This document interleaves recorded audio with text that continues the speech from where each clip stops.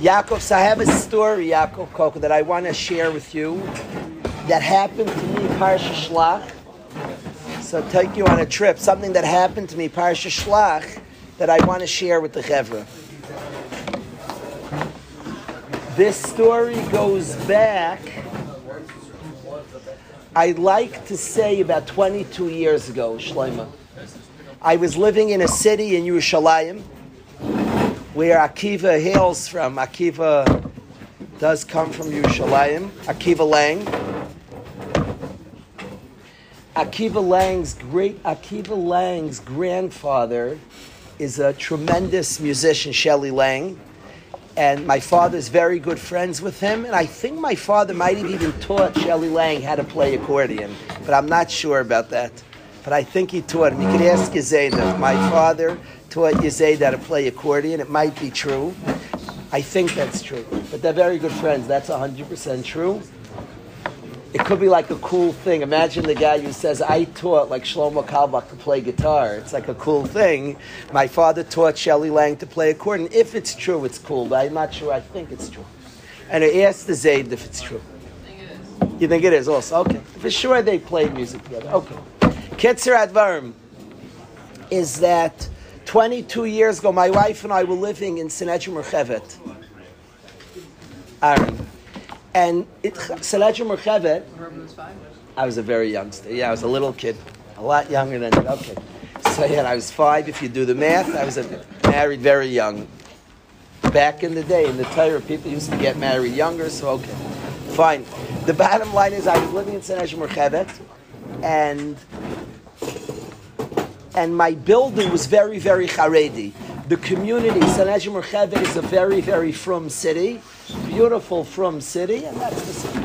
My whole building, one above me, Viggy, the house above was a kollel couple. They had a couple of kids, beautiful family.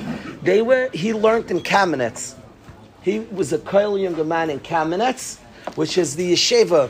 Kamenetz, the yeshiva that Ramosha Aaron Stern was the mashgiach of. The great Ramosha Aaron Stern was mashgiach in Kamenetz. Beautiful yeshiva. He was in the Kamenetz yeshiva. In Kamenetz, in Europe, who was the Rosh Yeshiva Chevra? Who just said that? Say it loud. Reb Baruch Ber. Reb Baruch Ber Leibowitz, the Talmud of Reb Chaim Brisker, was the Rosh Yeshiva of Kamenetz in Europe. This is the Kamenetz that was in Yerushalayim. And this guy, one above me, Shlomo, learned in the Kamenetz yeshiva. Wonderful kollel couple. My wife had nice shaykhs to her. I was warm with the guy. Gishmak. One below us was a very interesting couple. My wife and I always wondered if they were maybe on some sort of witness protection program. I don't know what brought them to Sinedra Merchevet. Such nice people. It was a mother and a daughter living in Sinedra Merchevet. They were not typical, just their background, their history, they were not typical of the community we lived in. That was the family, a mother and a daughter. The mother maybe in her 50s, daughter in her 20s, something mashu kazeh. A mother and daughter, a single mom, single daughter, lived in the apartment one below us. Comes a day, I was at yeshiva, so I didn't witness the party. I must say, maybe I'm a little insulted I wasn't invited to the party. It doesn't sound like my type of party. It sounds like the people below us threw it down, b'kishmak. And people came from outside the community, and the dress was in attire that people wear when they go swimming. And people came into this very Haredi community, Haredi building, in a dress that was less than sneistic. It seems it was gishmak. It seems they were trying to make shidduchim, but the matziv was lebedik. And people in the building were very upset. So I think the couple above me, I don't know for sure it was them, somebody put up a big sign in the building, Knisa b'binyan zeh, entrance into this structure, ach v'rak b'levush sanua. I'm sure it was grammatically correct.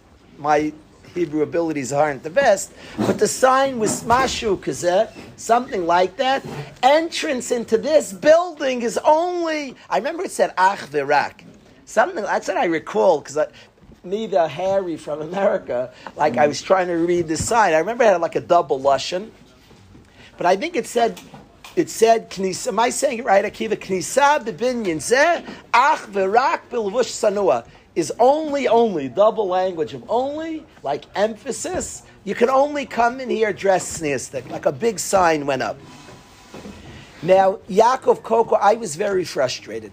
Why was I frustrated?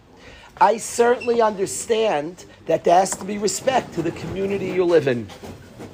And completely understand the frustration, people to come dressed in ways that we're trying to raise children and families a certain decorum, a certain way of dressing. Completely understood. What frustrated me to no end, Yaakov, is that's not how to impact somebody. I was pals. My wife and I had a shaykhus to this wonderful mom and her daughter. Whoever hung up that sign, I watched. People weren't nunt and close. I would say, invite them over for a Shabbos dinner. Fabrein Geschmack. Make a Geschmack party that's kosher and invite them over. All the ladies, bring a good Neshei party. Excellent kugel. Show them a kugel party over a beach party, Geschmack. But it bothered me that that's not the way to impact. So you hung up your sign. When I saw the sign, I was like, I don't want to say nauseated, maybe a guzma, maybe not. I was very upset. Very. I was upset that that's not how to impact. Come on. You hang up I was like, that sign, that's going to help. Okay, now we've eliminated the problems. Now we brought more people are going to serve Hashem. It frustrated me. The sign was very frustrating to me. Listen to this Maisa. I love the Svarim of the Chavetz Chaim. I love his Svarim.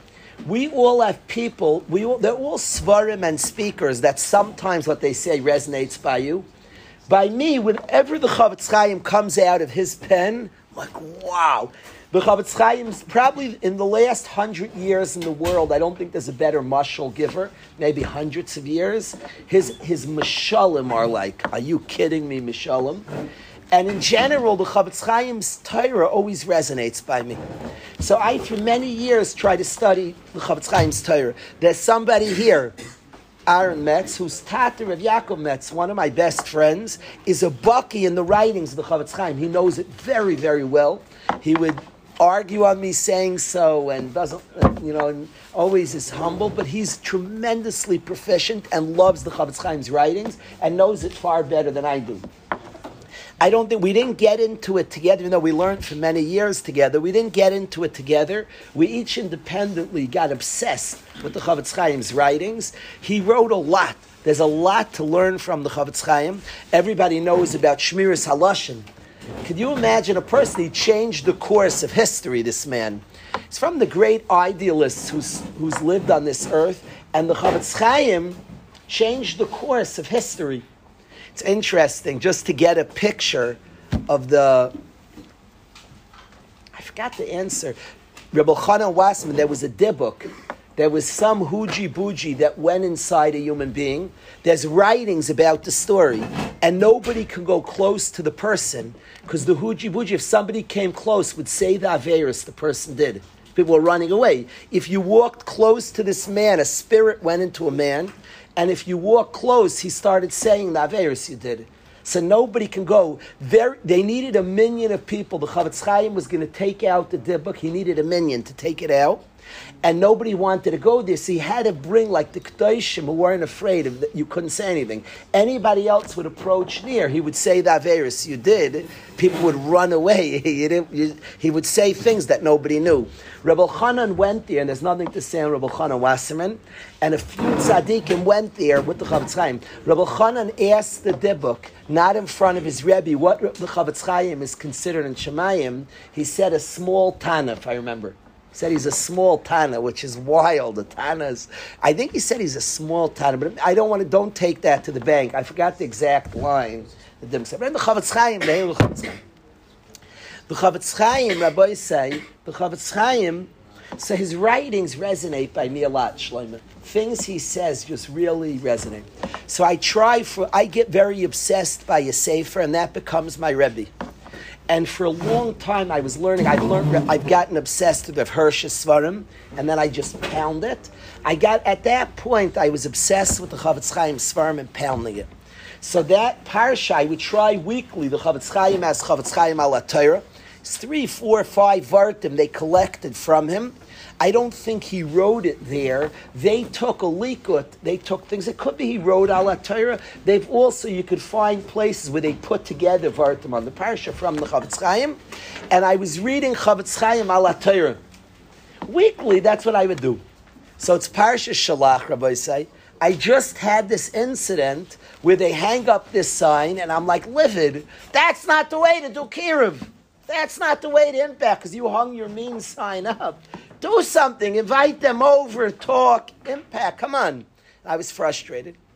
And that week I sat down to learn the Chavetz Chaim al Torah. I literally feel like Rabbi Yisrael Meir Kagan, the Chavetz Chaim, came to my apartment and said, Dan, I need to talk to you. He came and he spoke to me. He sat me down, the Chavetz Chaim, and we had a very, very heart-to-heart talk, and he told me off the Chavetz Chaim. That Shabbos. I said, when I read it, it blew my mind. The Chavetz Chaim he came to my house. And I find this when we learn Torah, Hashem talks to us. I was Zayich, Hashem sent the Chavetz Chaim to me, and he gave me Musar. Listen, Shlomo, what the Chavetz Chaim told me. The Chavetz Chaim is writing on Parsha Shalach, and he asks the following kash. He has a series of questions. I won't tell you all of them, but some of them I will. One of his questions are, in Shalach, Klal Yisrael sent Meraglim, spies, to check out Eretz Yisrael. 10 spies, Moyo, came back with very negative reports and ripped Eretz Yisrael. They scared Klal Yisrael from entering Eretz Yisrael, 10 spies. 2 spies were loyal to Hashem, and 2 spies brought back a positive report. The 2 spies who didn't follow the group, who veered from this negative group, this group of Risham, were Kalev and Yeshua and Kalev. Now, who is bigger, Yeshua or Kalev? Who's a bigger tzaddik? You might say, I don't know. Yeshua and Kalev, these 2 tzaddikim, the Torah records their name in Parsha Shalach twice. One time is Perek Yudalid Pasuk Vav. It says, V'Yeshua ben Nun, V'Kalev ben Yefune, Min HaTorah Mesaretz. Those 2 spies, Karu Bigdayim, they rent their garments. When the 10 spies came back and ripped, going to Eretz Yisrael, they scared the Jewish people, Aaron. So it says Yeshua ben Nun and Kalev ripped their garments. They tore Kriya. They were so sad about the negative report. And Klal Yisrael buying in, they ripped their garments. They rent their garments. Yeshua ben Nun and Kalev, it says Yeshua before Kalev, implying that Yeshua was greater, because you say him first. A little while later in the parsha, psukim later in the parsha, and let me find those psukim, where quotes both of those 2 great people.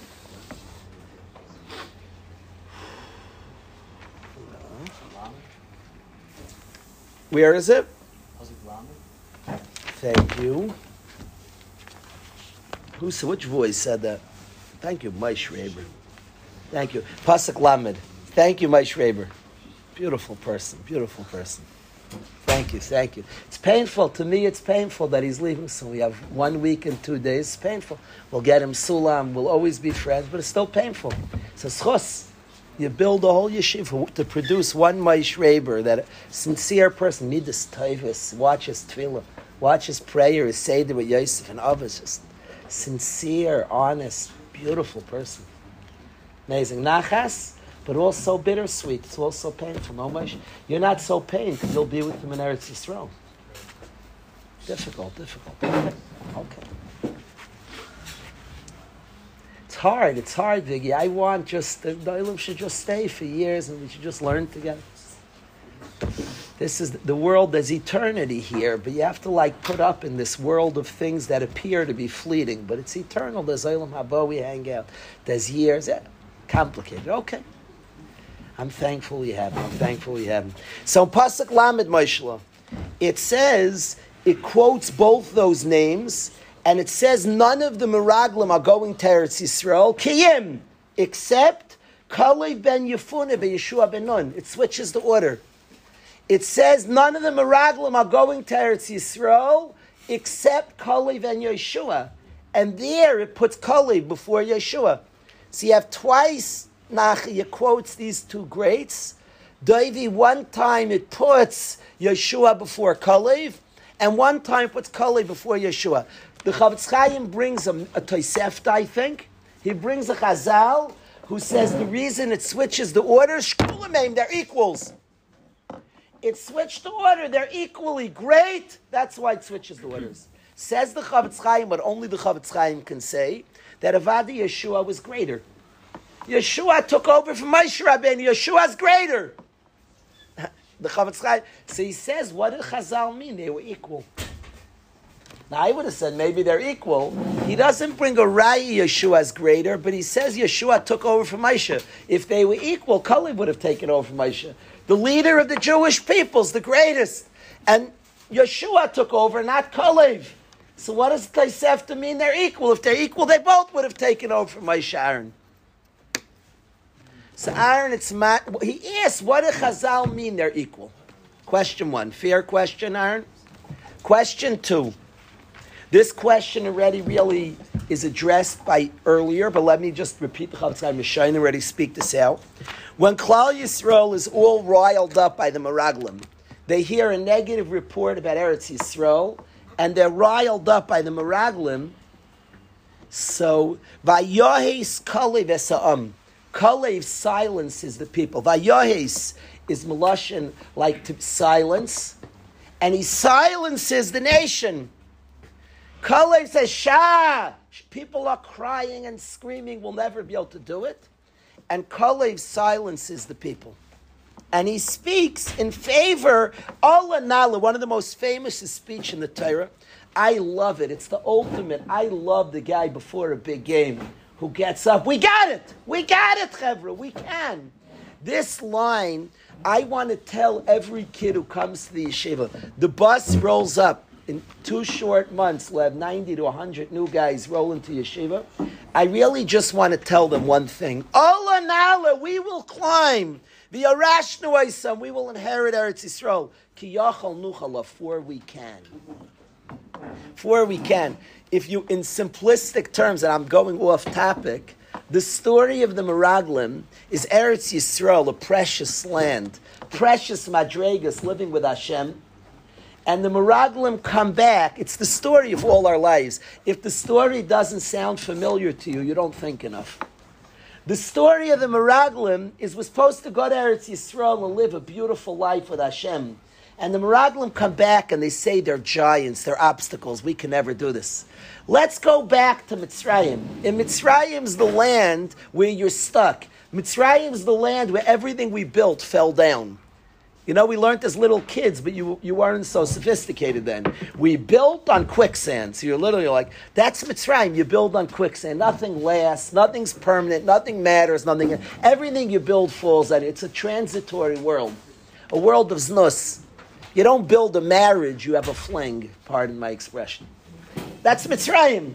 Mitzrayim is you build on quicksand. Nothing matters, no eternity. Quick in the moment and fleeting. You don't build anything. You build on quicksand. The story of the Meraglim, Eretz Yisrael, we can't. They're giants. They're obstacles. We'll never be able to. So why should I fight for Eretz Yisrael and greatness and from and build a beautiful family and life? I'd rather, let's go back to Mitzrayim where why should we play the game? Let's stop playing. You never lose a game. If you don't play, how many of us? I just won't play. If I play, I might lose and miss some shots. So I just won't play. If I don't play, I never lose. But that's not your answer. The Meraglim say, let's not mamish. That's the story of the Meraglim. Now, I promise you, they were originally big people. And all that I'm saying is subtle and refined and on a very high level. But that's what happened. The story, I just said over the story of the Meraglim. Let's not go there. They're giants there. We'll never be able to. And Kalev gives one of the great speeches in history. Very short speech. But he fires up Klal Yisrael. He says, Shah! The Klal Yisrael screaming, yelling, we can't, we won't.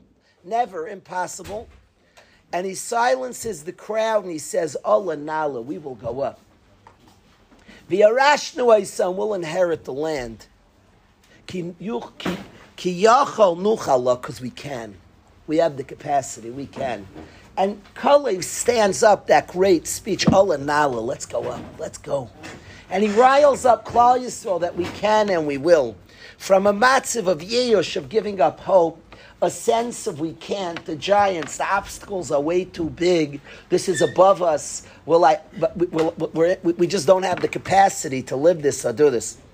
And Kalev silences the crowd and says, Allah Nala, we could do this.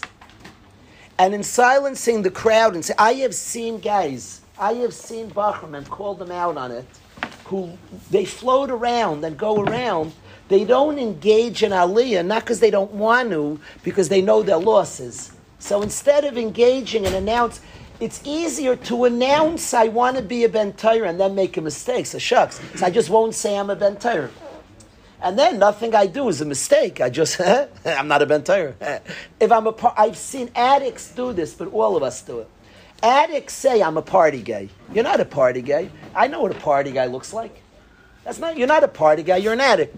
But instead of saying I'm controlled by something and I'm out of control and owned, it's easier to just, I don't care. So you just build your identity around what you're being forced to do. Instead of living life, choosing something, and then if I make a mistake, owning and working. It's much easier. It's much easier to say I don't care and to build a persona around what I do. It's geschmack. That's very cheap and easy. But to say I do care and the obstacles, so the Meraglim say, let's go back to Mitzrayim. The path to Yerushalayim, to Eretz Yisrael, to Hashem, is laden with challenges. In Mitzrayim, it sounds like crazy. Mitzrayim, they killed our kids. It was death. And everybody knows Egypt's death. And it sounds crazy, except it's you and I. Everybody knows Mitzrayim is death. Everybody knows that life is nothingness. We were tortured and pained, but still, losses in eternity are difficult. So we'd rather Mitzrayim, where there's no hope and no future and no chance, than Eretz Yisrael that has giants opposing us. And Kalev stands up and Allah Nala, we're going to do it, Rabbi say, no chance, strive. We have Kalev on that bus that shows up in September, 100 new kids, 90 new kids. We really just want to take Kalev's message, Allah Nala, we're going to do this. And we can. Ki yachal nuchala, for we can. There are obstacles. There'll be some losses. There'll be some difficult. But for sure, yachal nuchala, we can do this. We're going to fight. We're not. That's the message, the beautiful message that Kalev shares with Klal Yisrael. Allah Nala, we can. That's the message. We're going to play for the bus. We'll play it for like a year or two till a guy fights it. Allah Nala, we can do this. So Kalev gives the speech, and the question begs is, why didn't Yeshua speak? Yeshua and Kalev are both tzaddikim. Kalev gives the speech, and Yeshua's silence is rather surprising. Where's Yeshua? Question number 2. Question number 3 is, before Yeshua goes to spy on the land, his Rebbe Moshe changes his name. His name was Hosheya, and he switches it to Yeshua. And Rashi says, in naming him Yeshua, it was a prayer. Yeshua has 2 names. Ka, Yud K is Ka, Yud He, Yud and the He. We say Yud K, not to say Hashem's name. Yud K, Yud and the He, is Ka. Shua, Hashem should save you. Ka, Yoshiacha miyatzas meraglim. Hashem should save you from the meraglim. From your 10, so he changes Moshe's name with a prayer. It's important to know one day you're going to name your kids. Don't just name your kids, say a prayer with the name. When I named my daughter Rena Brindle, I was praying. My wife and I decided to say a prayer. And Rena means to sing. Brindle, there's different translations to Brindle. In Yiddish, a bren means a fire. And we prayed that she would sing passionately. That she'd be a passionate servant. I see a world of apathy. I see a world of people that don't have fire, no chiyus, no life, no energy. Going through the motions. And I prayed to Hashem, Rena Brindle, I want her to sing with passion. I don't want her to be impacted by a world through technology, through taiva that has become so dry and soft. Such missing passion of Kedusha. We've become so lame. We've returned to Mitzrayim rather than fight. We returned to Mitzrayim, the give up of returning to Mitzrayim. I want a passion and a fire fighting for something. Sure, there are losses. Anything you try to build, there'll be obstacles. There'll be difficulties. Rev Hutner once told, somebody went to Rev Hutner and said, people are angry at me. He said, the only way not to have enemies is lie in bed all day. Nobody will be your enemy. You're lying in bed all day. Nobody's your enemy. Build, create. So a guy came to Rev Hutner. People are upset at me. People are saying, you want no enemies, lie in bed all day. Nobody will say anything about you. You build, you create, there are obstacles. That's how Hashem designed the world. You want to go to Yerushalayim, they're giants that you're going to have to overcome. So what's your answer? Lie in Mitzrayim. You can lie in bed all day. That's what the Meraglim said. Let's go back to Mitzrayim. Dash all the dreams. There's anything you build collapses anyway. Eat, drink, and be merry, for tomorrow will die. Nothing's permanent anyway, so what's the difference if you do this or you do that? We'd rather go back to that world that doesn't believe in construction and building. That's a trap forever. I'd rather be trapped. Many, many addicts think that the guy is trapped. He likes being trapped. And then he cries that I'm trapped. No, you like being trapped. Because when you're untrapped, then you have some losses. So you like being trapped, and then you kvetch that you're trapped. But you choose to be trapped. You like being trapped. When you totally don't like being trapped, you'll fight. You'll lose some, but you'll win a lot of battles too. But there's a big inyan, it's like a shmak also. Admit that you like being trapped. Admit it. 10 people said, let's go to Egypt. Let's get trapped. Let's all be trapped and stuck. It's a good place to be. You can never build anything anyway.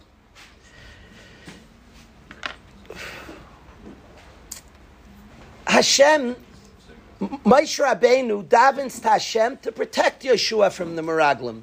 From that force that's always there, that says don't aspire, don't try to ascend, don't be Allah Nala, we will march forward. And he's worried Yeshua shouldn't be ensnared. And he davens, Ko Yoshiach, Hashem should save you. He asked the Chavetz Chaim, why didn't he daven for Kalev? Why does he daven for Yeshua? He should daven for Kalev. And he doesn't change Kalev's name. By the way, one day when you name your kids, pray also. Keep in mind that you can. I don't say every name is a prayer. You find that in the Torah, often names were prayers. Somebody tell me other names in the Torah that were prayers. You find some of the imais. Yehuda, she was thanking Hashem. She was talking Apam Oides Hashem. I want to thank you, Hashem. So it was a prayer. It wasn't asking for something. It was expressing. She was talking to Hashem, Yehuda. So she named her kid in a conversation with God. You find other Yosef li ben Acher. Yosef was a prayer as well, according to many Mefarshim. Very good, Yosef. Yosef said Yosef. I like that. There are many names that were prayers. And this name, Moshe Rabbeinu renames his Talmud. Fascinating. He renames his Talmud. There are a lot of stories with great Rebbes where the father says to the Rebbe, he's the Sandik, or Kri Hashem, and he says a certain name, and the Rebbe adds a name. Now the truth is that typically the parent's name, a name's a big deal. When you name your kid, you have Ruach HaKodesh. You're giving the essence to your kid. A name is a big deal. A name matters a lot. It gives koiches to the kids. So sometimes the big Rebbe was like that. Moshe Rabbeinu changed the name of his Talmud. His name was Hoshea, and he named him Yeshua. Vayikra Moshe LaHoshea ben Nun Yeshua. He renamed his Talmud. There's a lot there that the Rebbe could rename the Talmud, by the way. Who's the koyach of naming? Is a tata. An Av names, a mama names the child. It says on a Rebbe that whoever teaches Ben Chaverei Torah Kilu Yolada, it's like he gave birth to him. It's fascinating that Moshe names Yeshua. His student, he switches it, Moshe to Yeshua. And what's the name? Was a prayer. Kol Yoshiach, Hashem should save you. Ask the Chavetz Chaim, why didn't he daven for Kalev? Says the Chavetz Chaim as follows. He says that Yeshua and Kalev had two different plans with the Meraglim. They're spying Eretz Yisrael, And the Meraglim are very clearly taking the path of negativity. We can't do this. This is too much. Impossible. They're taking a path of negativity. There are too many obstacles to reach Madregas. That's what the Meraglim are doing. Yeshua and Kalev both disagree, and they have two approaches. Kalev goes with the Meraglim. He's not fooling them, but his aids is to befriend them. He's one of the Chevra. When they're handling, Kalev's right there, and he decided that I want to impact the Meraglim. I want to change them. I want to elevate them. To do that, it has to be from within. And Yeshua was standoffish. Yeshua has no way. The Chavetz Chaim writes this. He has rayas. I can't say this. He says Yeshua's approach is no way. This is wrong. And he made it clear to the 10, I'm against you. I don't hold like you. He took a very strong position against the Meraglim. Says the Chavetz Chaim, when the Meraglim spoke, they didn't give Yeshua the platform. They were against him and knew he was a misnagid. They didn't let Yeshua speak. Yeshua said, I want to speak. They were 10 against 1. He didn't get to speak. Kalev was one of them. Kalev, they said, speak. They thought he would say what they were saying. He was mamish with the Chevra the whole time. So by Yois Kalev, when he silenced Klal Yisrael, they let him speak the Meraglim. They said, Kalev, you also. And then he shocked the Meraglim and he said, Ola Nala, we can do this. He disagreed with them. But the reason they let him speak is because he was one of the Chevra. So there were two approaches how to deal with the 10 who were not being loyalists. There were two approaches. You had the Kalev approach, he was one of the Chevra. You had the Yeshua approach, he was misnagid. Says the Chavetz Chaim, Moshe Rabbeinu davened for Yeshua, he was afraid for Yeshua's life. He didn't think Yeshua in any way would go with the Meraglim. He was worried that they would kill Yeshua. They would kill him. He's against them. They'd bang him off. They'd say he's a raidif. He's dangerous for Klal Yisrael. They were afraid they would kill him. So when he prayed for Yeshua, why didn't he pray for Kalev? He knew Kalev's approach. Kalev's not at danger. They like Kalev. Kalev's one of the Chevra. He knew Kalev's approach. He knew Yeshua's approach. He said, Yeshua, your life's at danger. Your life. When people go low, they make an idealism out of it. They can kill you, kilu l'shem shemayim. They'll make an idealism at it. What do you mean? You're too extreme. They'll make an idealism at it, and they'll kill you. They'll turn it into an ism and kill you. Say daven for Yeshua. He didn't have to daven for Kalev. Says the Chavetz Chaim, that's what Chazal mean. When it says Yeshua and Kalev are shkulim, he said there are two approaches to people making mistakes. And he says one approach is to be part and befriend and work with. And one approach is to stand up strongly from afar. And he says each one has a maila and a chesaron, has an advantage and a disadvantage.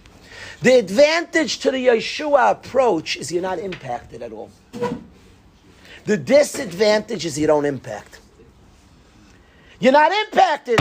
You stand up. No, this is not happening. You hang up a sign. I'm not coming close. You do it from a distance. That's the Yeshua approach. The Kalev approach is to reach out and be part and be connected. He said you influence more, but you have the danger of getting influenced.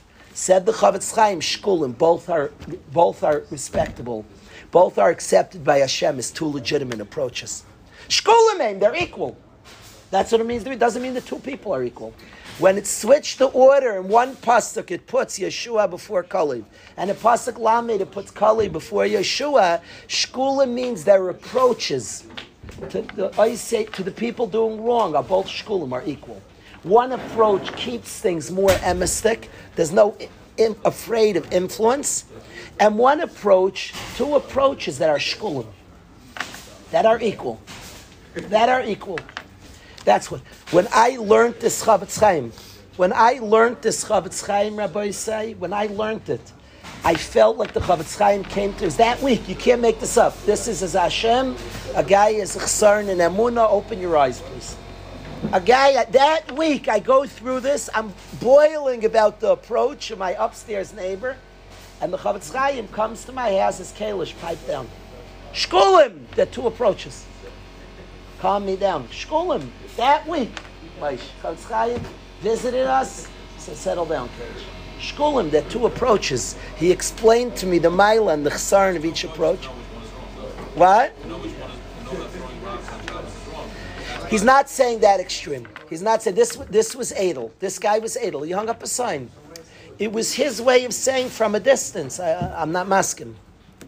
It wasn't nobody's giving carte blanche what it means, the Yeshua approach. But here the Yeshua approach, the sign, this was a very moderate Yeshua approach. But I heard it. You said it was a good idea, considering it may have been impacted by the situation going on in the building. Therefore, you won't be sure about that situation, but in another situation where I don't know the answer, Maish. I'm reporting the news, not making the news. I don't want to tell you what the answers are because I don't know. I want to tell you this Chavetz Chaim. It was meaningful.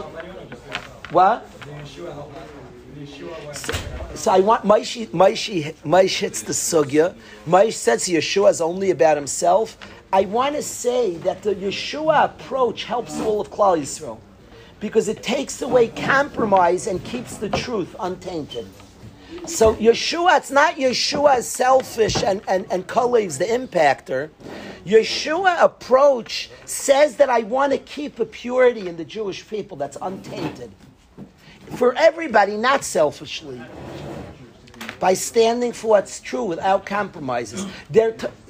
Maish smartly said, it's interesting, Chevra? Rev Hirsch in the world, it makes me laugh. The world made Rev Hirsch ki'ilu, he's modern. I shudder a little, I shouldn't say laugh. Rev Hirsch is like the moderate. Because Rev Hirsch knew a lot of Chachma, he knew Chachma Sagoyim. Rev Hirsch had a tremendous knowledge of science and was very worldly. So people make Rev Hirsch the moderate. It's so the furthest from the truth. If you know history, Rev Hirsch had a massive machlokes. I have read the letters to my kids. Fire. You heard those letters. Fire. Smoking gun, blazing. Rev Hirsch had a machlokes with one of the Gedolei Ador. The other Gadol held that we should work with the reform together, tzazamen, And Rev Hirsch was fire. He held you're not allowed to join any board thereon, leave the board. He held to make a tremendous separate, not to be Makar of people. But it has to be clear, no compromises. He seceded, he left the community and started his own community in Frankfurt, which my family comes from, because he felt no compromises. So it's interesting, and this other Gadol held more, I would say, a more Kalev approach, and Rev Hirsch held the Yeshua approach. I am not coming to Paskin, and Maish smartly said, would it be possible that different situations call for a different approach, and I would agree to that. My Shikelish properly said, Rev Hirsch and the Yeshuas are not like I'm thinking about myself. They're thinking about Klal Yisrael. We can't compromise. There's an untainted truth.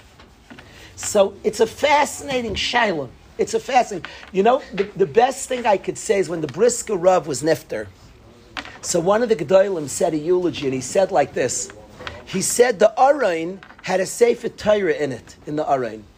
And he asked, what's the purpose of a Sefer Torah? Do you know, a guy writes a Sefer Torah and doesn't use it. It's not so pashut, your yotzi, a mitzvah daraisa to write a Sefer Torah. Kisvu lachem es ashira azois. What's the purpose of writing a Torah? To learn from it. He asked this Gadol at the Brisker Rav's funeral, why was there a Torah in the Aron? Of what purpose did it serve? It sat in the Aron, use it. It's not a relic. It's not a museum. You have a Torah sitting in the Aron, don't touch it. Anybody knows, I was using a Gemara that was very, very used. Johnny, who gets things, said, what a beautiful Gemara. I love that he said that. A beautiful Gemara is good and clapped and being, he's such a Yid. Johnny's a Yid's Yid. He said a Gemara is beaten up. A guy has like a perfect Gemara. A guy's Svarim, somebody goes to the Svarim store and says, I want some Svarim, the Moicher Svarim, what do you want? He said, I'll take 2 rows of brown. He wants to like design his house, like 2 rows of brown. Svarim are meant to learn. They're meant to study and know. Not to order 2 rows of brown. Now, it's nice to have Svarim in your house. It's beautiful. If a guy doesn't learn them, have Svarim in the house. Not a bad idea. Not a bad, but use them. Use them. My wife and I were at a Sheva Brachas of a guy who went off the derech, and of a girl who had gone off the derech, and she's married a guy. They weren't yet from this couple. And the Zayd was an old from tzaddik, and he said to the couple, I want to ask one favor. I'm a loving Zayda, and they loved him. So at the Shevrachs, in front of everyone, my wife and I were there. It was one of the fanciest Shevrachs. You were there, Moshe. Was that one of the nicest Shevrachs I ever went to in my life? They were very, very fancy people. Kanai Nahara. There was the alcohol rolling there. It's not my type or Moshe's type, but plenty would have enjoyed the amount of stuff they had going there. But it was a beautiful Sheva Brachas. And the Zayda got up, Moshe, remember this? And he said, I have one request. I want you to promise me you have a bookshelf of Svarim, of Jewish Svarim. I'll pay for it. And I want in your house a bookshelf of Svarim. Nice, smart Zayda. So there was, he ordered 2 rows of brown, a row of green. He wanted Svarim. He wanted the kids to grow up. They should see Svarim in the house. Amazing, amazing request. The Zayda. So I don't mock Svarim. But nonetheless, a beautiful sefer is a used sefer. A beautiful sefer, that which is used, that's a beautiful sefer. I lost my train of thought. We're going so many trips here. Somebody help me out. Also, what's the Sefer Torah? Thank you. So what's the Sefer Torah in the Aron? That's like the beautiful Torah, but it's not going to be used. Said this Gadol at the Brisker Rav's Hesped that there needs to be one Torah that nobody can touch. And if anybody wants to make changes in Klal Yisrael, any Torah is accessible. A guy when nobody's looking can add a Vav, can add a Yud. There's one Torah that you're going to have to match it to. It stops anybody from making inauthentic. Said this Gadol, that was the Brisker Rav, no compromises. That if anybody anywhere in Klal Yisrael wanted to make changes and do inappropriate, do you match the Brisker Rav? He's not budging. So Maish, the Yeshua approach helps the entire Jewish people, an uncompromised truth that everybody has to match up to as a truth. So this is what he said, this is what he taught us. Huh? Yeah, it's interesting. Yeshua is the leader. It's interesting. But Moshe Rabbeinu gives Yeshua a Musaf that he has to understand the people. So certainly Yeshua had that capacity. Rabbi say, there's a practical matter that I wanted to talk to the Chevra about, a practical matter. And I want eitzes from the Chevra. I want to talk to you about this. And I have a practical, this Erev Shabbos Kodesh, the second to last Shabbos of the Zman, I want to ask the guys of Shaila that I admit that we have to go to Gedolim together too. And I want you to hear this. Please listen well. I need the guy's opinion. A guy comes to Waterbury, Connecticut, a youngster, and he's struggling with Shmira Shabbos. Yeah? He's struggling with Shabbos. Struggling with our precious Shabbos. We badly want him to be a Shomer Shabbos. And the approach of the yeshiva most definitely is not to look the other way. It's fakir to look at him and encourage and work and speak. And also access a good Shabbos to the Chevra. To give a sense of an appropriate, beautiful Shabbos. And to talk and work. And b'siyata d'shmaya. B'siyata d'shmaya, we witness that Baruch Hashem, many guys, most guys come in, their Shabbos observance is wonderful. Baruch Hashem, most Chevra b'nei Torah. But there exists here, I'm a liberal guy, there exists plenty who come in b'nei Torah and leave b'nei Torah, no doubt. But I'm very liberal, and we have the Yechidim who come in struggling. And we show understanding and work, and it produces b'nei Torah who are careful with Shabbos. And my question is that certainly that would seem to be the approach that causes the most Shmira Shabbos. But I don't want it chas v'shalom to ever compromise by the guy who Shomer Shabbos that it cheapens Shabbos observance. I don't want the price to be chas v'shalom that the The Rebbeinu Shalom was mitzvah Shabbos to us. Shabbos to a Yid is fedairis. Yidden were ma'aseh nefesh for Shabbos Kodesh. My grandfather and many of your great-grandfathers, literally what they did for Shabbos is unfathomable. For Shabbos, they were fired in America, in our country, the early 1900s. They were fired for keeping Shabbos. The pressure to keep Shabbos. If you kept Shabbos, you were fired from your job. Thousands of Yidden, thousands. Many guys here, his great-grandfather and my grandfather and his chevra, they were fired for keeping Shabbos. Fired. And they had families to support. And if you were fired, so how you supporting? They were immigrants. Low-paying jobs, poor people. And they were fired and meant, I don't know, I'm supporting my family, I don't know. Many, many, many Yidden, by hands in this room, who knows of a great-grandparent who went through such by hands? Is there anybody here who's been told in their family, Johnny 1, Shloima, Danny, anybody else who's been told by family? Who else? Getzel, bless your soul. The guys here, this is the story. Many of you are not raising your hand. Find out. Find out. Find out. There were many, many, many Yidden. Most Yidden in America were grappling with this. They were immigrants. They weren't the bosses of the companies. They were immigrants. They didn't even speak the language, so they had the low-down job. You didn't work Shabbos, get out of here. I'll hire somebody who does work Shabbos. And many, many were fired. Fired meant, how am I supporting my family? I don't know. I don't know. They were looking for a new job Sunday morning, Monday morning. They were ma'aseh nefesh for Shabbos because every Yid understood Shabbos. It was basic. I don't want to be part of something that says, that defiles what Shabbos is. I don't like a box. Rebbe, I'm keeping now. I like, Rebbe, I'm into vanilla ice cream today. It's so cute. I'm keeping now. Shabbos Kodesh is precious. We swore, Mushva v'oimid me'ar Sinai. We swore to keep Hashem's Torah.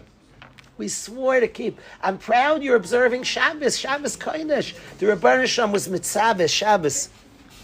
And certainly I agree that we have to work slowly and comfortably, but I don't want it to be that we cheapen the value of Shabbos.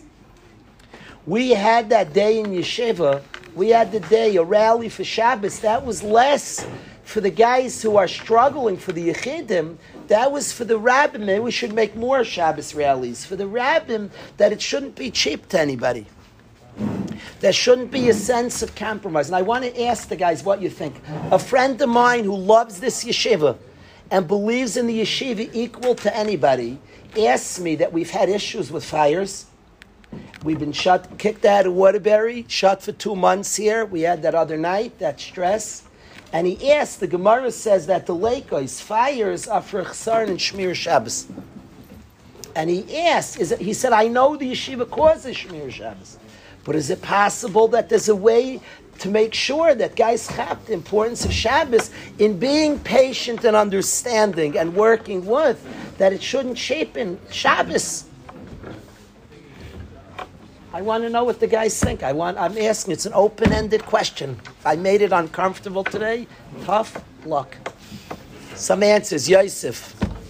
Loud. We don't do incentives. I don't love incentive for the kids struggling. I think for the kids struggling, what we're doing is right. The kid struggles because in the home there was usually a lot of stress on Shabbos. The kid struggles because he views Shabbos as his feelings towards Yiddishkeit. I don't like paying, I like earning it. So my answer for the kid struggling is what we have. Produce an authentic Shabbos. And it works time and time again. My question is for the rabbim that are keeping Shabbos, that it shouldn't in any way, that guy's keeping, that it shouldn't in any way make Shabbos less in his eyes, that you work and that you're, that's my question. Or Kalish, tough luck. If you're Kalev, you can't be a Shua at the yeshiva. That's what I'm asking the Chevra, Maishbri. I heard Rebbe say this might be my fault, but I haven't heard Rebbe really speak about Shabbos so often. I think that Rebbe speaking, what Rebbe just said, about Shabbos more often from the guys on Shabbos before Shabbos. I'm saying Rebbe's words have an impact. So it's possible to speak about Shabbos more. So Maish says the yeshiva should speak about Shabbos more. We should get each Rebbe talking about it more. It's very shaykh. What we did, I appreciate that much. It's very shaykh that we have to make a concerted effort to learn about Shabbos. Deeper, better. What we did that one day was gorgeous. I don't remember the day. That Rav came, Rabbi Feiler did halachais, Rabbi Zakatinsky spoke beautiful Torah. What? We danced Aryeh Barnett's piece, that piece. Kiddush. Maybe we should say Kiddush 7 times a week. Say Kiddush every day. There it is. That was a form of not a bad idea. Viggy, what do you hold? Good Shaila. I want to know, in our being patient and working, what we can do not to cause compromise, and for the Bachar who's strong with Shabbos, that it shouldn't get cheap in his eyes in any which way. Because in being patient, but somebody else is seeing along the way breaches that can cause a lessening of the chashivas of something. It feels like that happens here. I'm concerned with it. These are subtle things. I'm concerned with that. You ask a Moyos at Kalish, I don't see it that way. Maybe you're right. That's what I want to know. You say it doesn't cause because everybody understands. I'm not saying it doesn't. That's a big I chizah. don't notice it myself. That's what I want to know. Can Rebbe explain more? Yeah. Whenever you're patient, tolerant, and working, you also could be giving over a message to somebody that's losing how serious it is.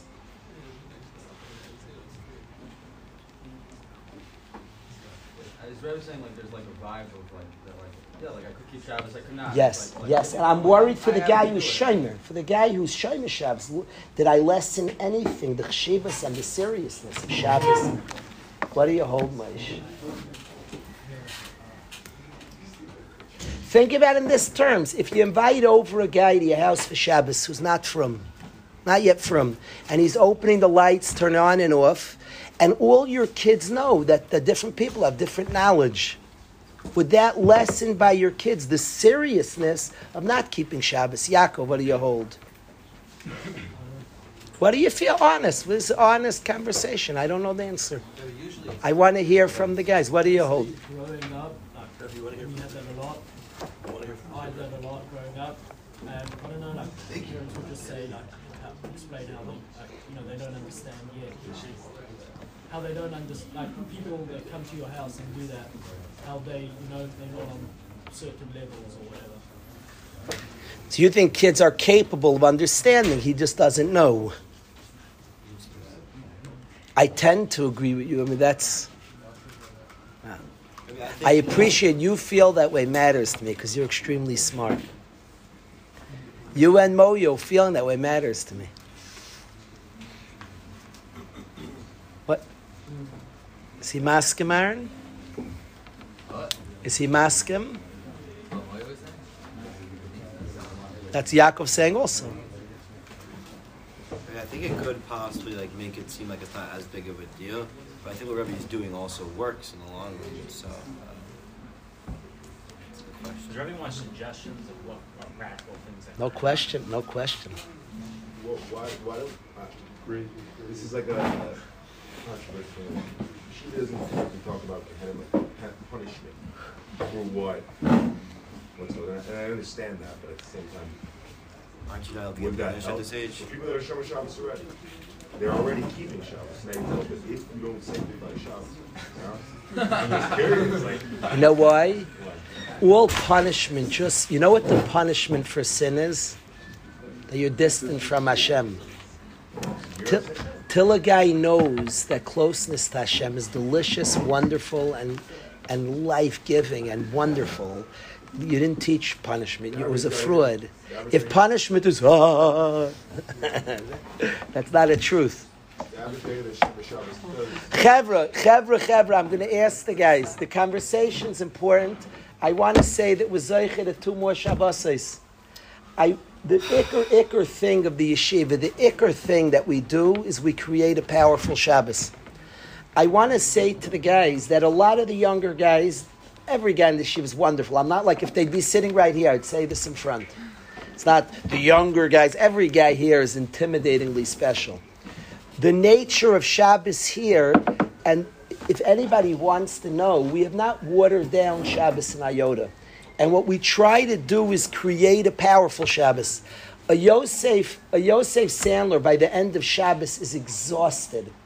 A guy who follows what the yeshiva is given, it's an intense Shabbos.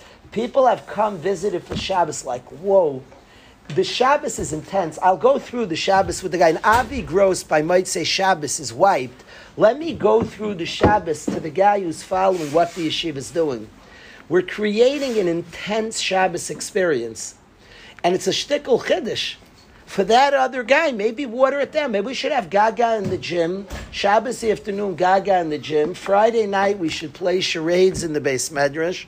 And what's Shabbos in yeshiva? So Friday night, I speak for about an hour, 45 minutes. Meshuggah. What are you doing? 45 minutes, an hour, between Kabbalah, Shabbos, and Ma'ariv. Often, especially in the winter, not in the summer, I try to say some of the most important Yesodis at Friday night, B'dafka. It's a very exciting time, and I feel in the winter, not the summer. The summer, it's very late, but the winter, we try to share some of the most important Yesodis we studied together on Friday nights. So 45 minutes, Ezra Garala, Friday night, before he even got to Suda Shabbos, heard an hour speech.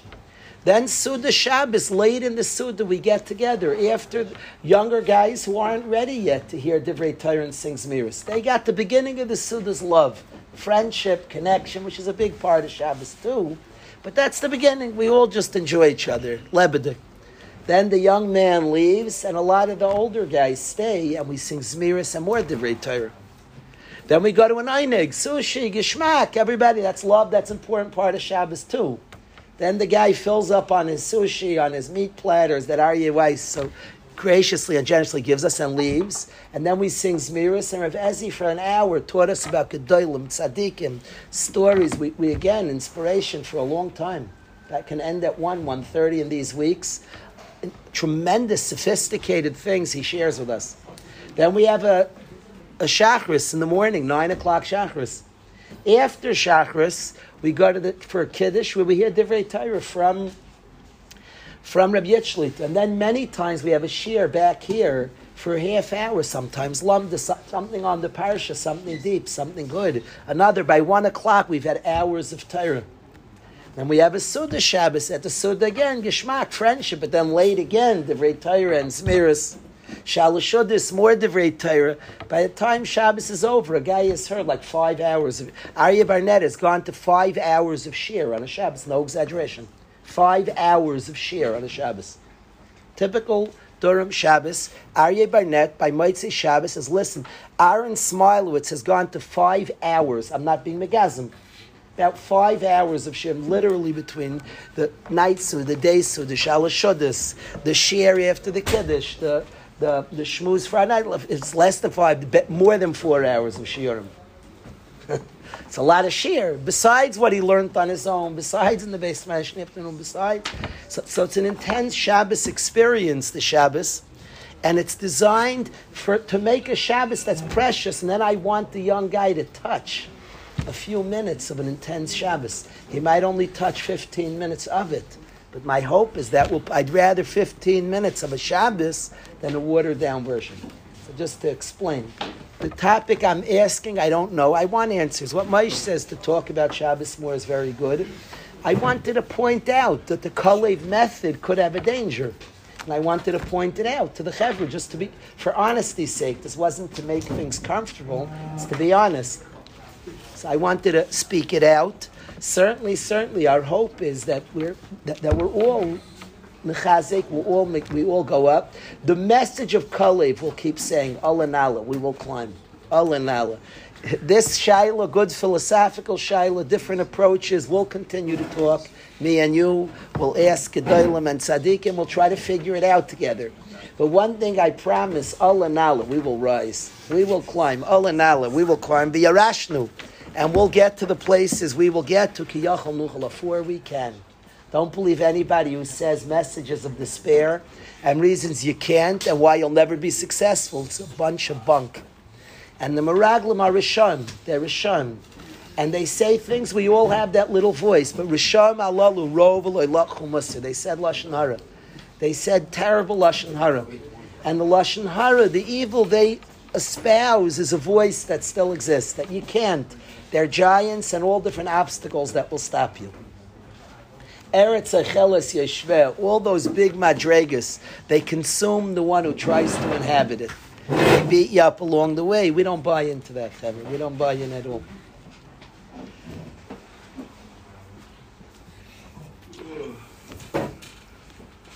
Rebbe's Rebbeim ever mentioned it to Rebbe?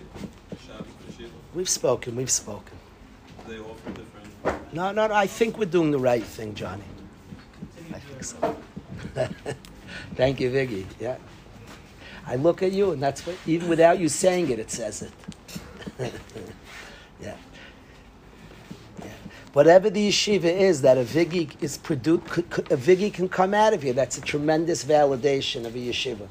That a Viggy Ben Aim, a beautiful person, a growing person, growing person, who has such, he's a contradiction. He's so powerful and strong. We view him as a tough guy, and he's so soft and sweet, but all growing people are contradictions. He's like soft and mushy and caring, a gentle, hard, and a tough guy. It's beautiful. Beautiful balance. No, Chaim Tzvi? He's like, if you want to picture a tough guy, they give him a fighter. Allah Nala, we could do this, a fighter. Also so soft and understanding and gentle. You like Yaakov, you like Kalev's speeches to die for. Like from the greatest speeches in history. Very short too. It's ironic, said the man who doesn't stop talking, and on a Friday it's 1:30 and I keep going and going, and I'm like praising Kalev's short, brief. What a powerful speech. He said it, and so, did you ever hear a more powerful speech? Such a short, those words are so powerful. It's funny, you know, it's ironic. It's ironic, Johnny. Kalev's speech is all of Allah. His speech is Allah Nala v'Yirash Nu'aisa Ki Yachol Nuchala, 8 words. Their speech is a few psukim. Loi Nuchal Alis, we can't. There's like a long speech. The truth is brief, and the sheker like they darshan. His speech is hard hitting and just true. We can. For we can. Don't buy in. The naysayers and return to Mitzrayim. What a raging. Has this debate ended ever? Should we go back to Mitzrayim of world of I can't? Yaakov, is this debate ever relevant? The debate between Kalev and the Meraglim is powerful. The Meraglim who say we can't. Let's go back to Mitzrayim. We can't. To Kalev who says we can. What were they basing that on? We can. It's too scary. They're right. There are a lot of obstacles to big places. They're giants. Scary stuff. Many corpses die along the way. They said, I saw people who tried and had losses. Are they not right? I remember they came so far. They had that 99% mark. They come through 40 plus years of this. And even here, yeah, isn't that amazing? And even here, they like, let's get back. Yaakov, isn't it fair? Read the psukim this Shabbos if you get a chance. Just lay your eyes on these psukim. Just read them. It's like very. To add on what you were saying, they were at the 99% mark, and they would have preferred to go back to Egypt and to slavery. Yeah. Isn't that wild? When you say they would have preferred, Kalev won us over. Remember, it's Yechidim. It was a few Rishon. But we all had that voice. There was weakness. There was some weakness. We were not convinced. Ultimately, Yeshua and Kalev win. Klal Yisrael hears the truth. We all have that because it's a part that they're not coming from a lie. It is hard. They're coming from something that's, every liar is based on the truth. It is hard, and there are losses. There are giants in Eretz Yisrael that try to get us. Anything good has that. Yeah. Amazing. I want to sing a Shabbos song. If the guys don't mind, I want to sing a Shabbos song. I want to sing. There are two Shabbos songs I want to sing. Lekavod Shabbos Kodesh. If the guys don't mind, on Shabbos we talk about going to the Beis Hamikdash, and we're talking about Ola Nala going up. Let's sing Lemikdash Sheikh Tov, and then maybe we'll do a second one. Let's do Lemikdash Sheikh Tov means Lemikdash Sheikh Shuv. We should return to the Beis Hamikdash. U'lekodesh Kodashim, and to the Kodesh Kodashim. So let's sing Lemikdash Sheikh Tov. Take it away, Arya. Mikdash Sheikh Tov. Mikdash Sheikh Tov. U'lekodesh Kodesh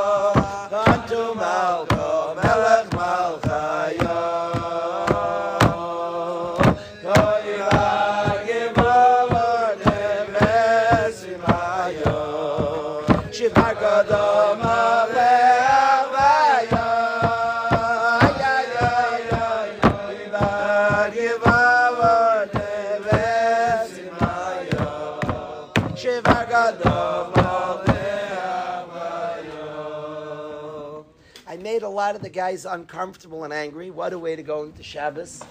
I want to tell you what I just did, Yehuda. I want to tell you a rule in life. You will see many debates. The career of the Ben Torah, Yehuda. You sat across all year from a chavrus and you debate things. The unsophisticated debaters, Heavy, in any debate, Moshe and I have spoken about this. In any debate, the unsophisticated debater presents the stupidest side against them and knocks it.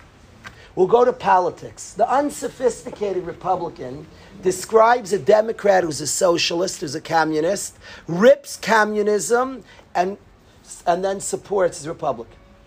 The Democrat, the unsophisticated Democrat, goes to the extreme of Republicans, Ku Klux Klan, unexclusive elitism, goes to the extreme right who are haters, and rips that and supports what they are.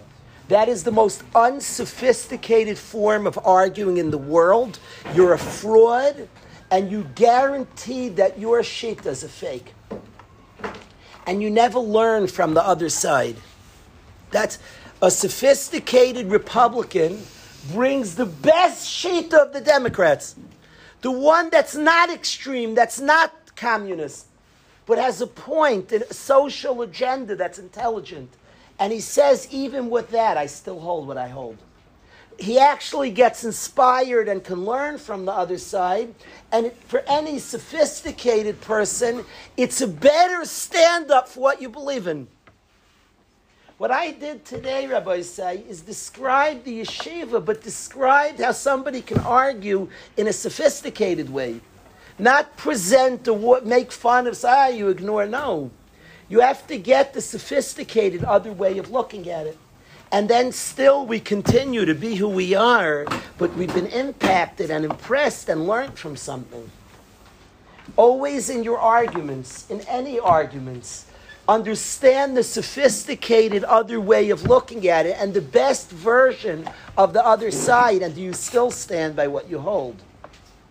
That's a sophisticated way of debating. Yaakov, you hear what I'm saying? Very, very important. So stop being uncomfortable, Chevra. We're on the same team in the deepest of ways. But we have to make ourselves uncomfortable by analyzing the most sophisticated other way of saying things. Do you hear what I'm saying, Zevi? A Yeshua to be Yeshua has to understand Kalev. A Kalev to be Kalev has to understand Yeshua. You can always present the unsophisticated version against you. Then do you really have a shita then? You mocked. There's a sophisticated. What? Yeah. Brilliant. Viggy said your own shita is like defiled. So that's what you're against? So you just make a mockery of a Republican who knocks a socialist and then smuggles on Republican. So your own shita is weak. So that's what you're against? That's who you defeated? How about the guy who's right in the middle, who has a good point on the other side of where you are? In any machlokes, give the best version of the other side. And then what you hold is more powerful. More, do you hear what I'm saying? Ezra, you hear? Very, very important. Very. For truth's sake, to get to the truth, give the best version against you, not the stupid version. You know, even in debating, you're arguing with your Chavrusi Yehuda. You could so you're saying is, and you give like a bad version. Why don't you present the good version of what he's saying? He has a point. Now you disagree with the good version of what he's saying. That's much more powerful than mocking him the bad version. Yeah, you can mock and give a bad version of his side. And he might even be giving a bad version of his side. Give him the best version, and if you still disagree, now you're a real person. The best version of his side. Yaakov, you hear what you have to do? That's intellectually honest, and you get to much more clarity. Rabbi, are you supposed to answer these questions, or is you trying to get the answer to these questions, or are you supposed to, sometimes you could accept that there are questions that you still hold? Intelligent, what you're saying, yes. I think there's sometimes questions, and still nothing's. You have to decide what the best option is, yeah. But I think you have to face the most sophisticated version of it. With a perfect model, everyone would be doing it. Yeah, well said. But you hear what I'm saying in an argument, Aryeh? Very, very important for an intellectually honest that if you are. When we argue something, the best version, we can give a ridiculous version of that. Then we smugly rip the ridiculous version. That's like Viggy said, you put down your own side to any sophisticators. Your own side is weaker now, so that's all you're against. How about a sophisticated guy who's not that? You have no answers for that. There's any Republican. There's a sophisticated Democrat who's not a communist. Now you could say to him that your thing brings to that.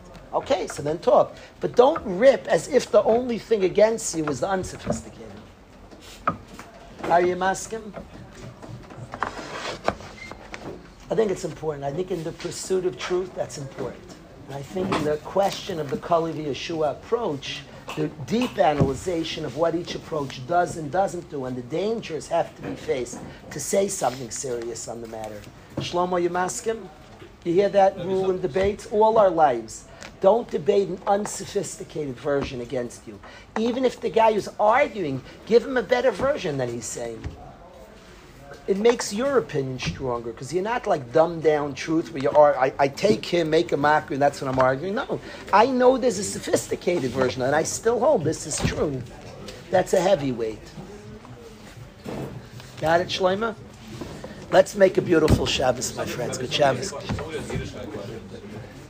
Bring show them stuff from other religions. I hold the Buddhism. You should know that knowledge of other religions. There is such a thing of no. We're not afraid. We're not afraid. We're not afraid of truths. We're not just not afraid of things. Sometimes. Our truth is not afraid of other sides. It's not just we're looking for the truth. Allah Nala will be successful, Johnny. Yachol Mucha, we can.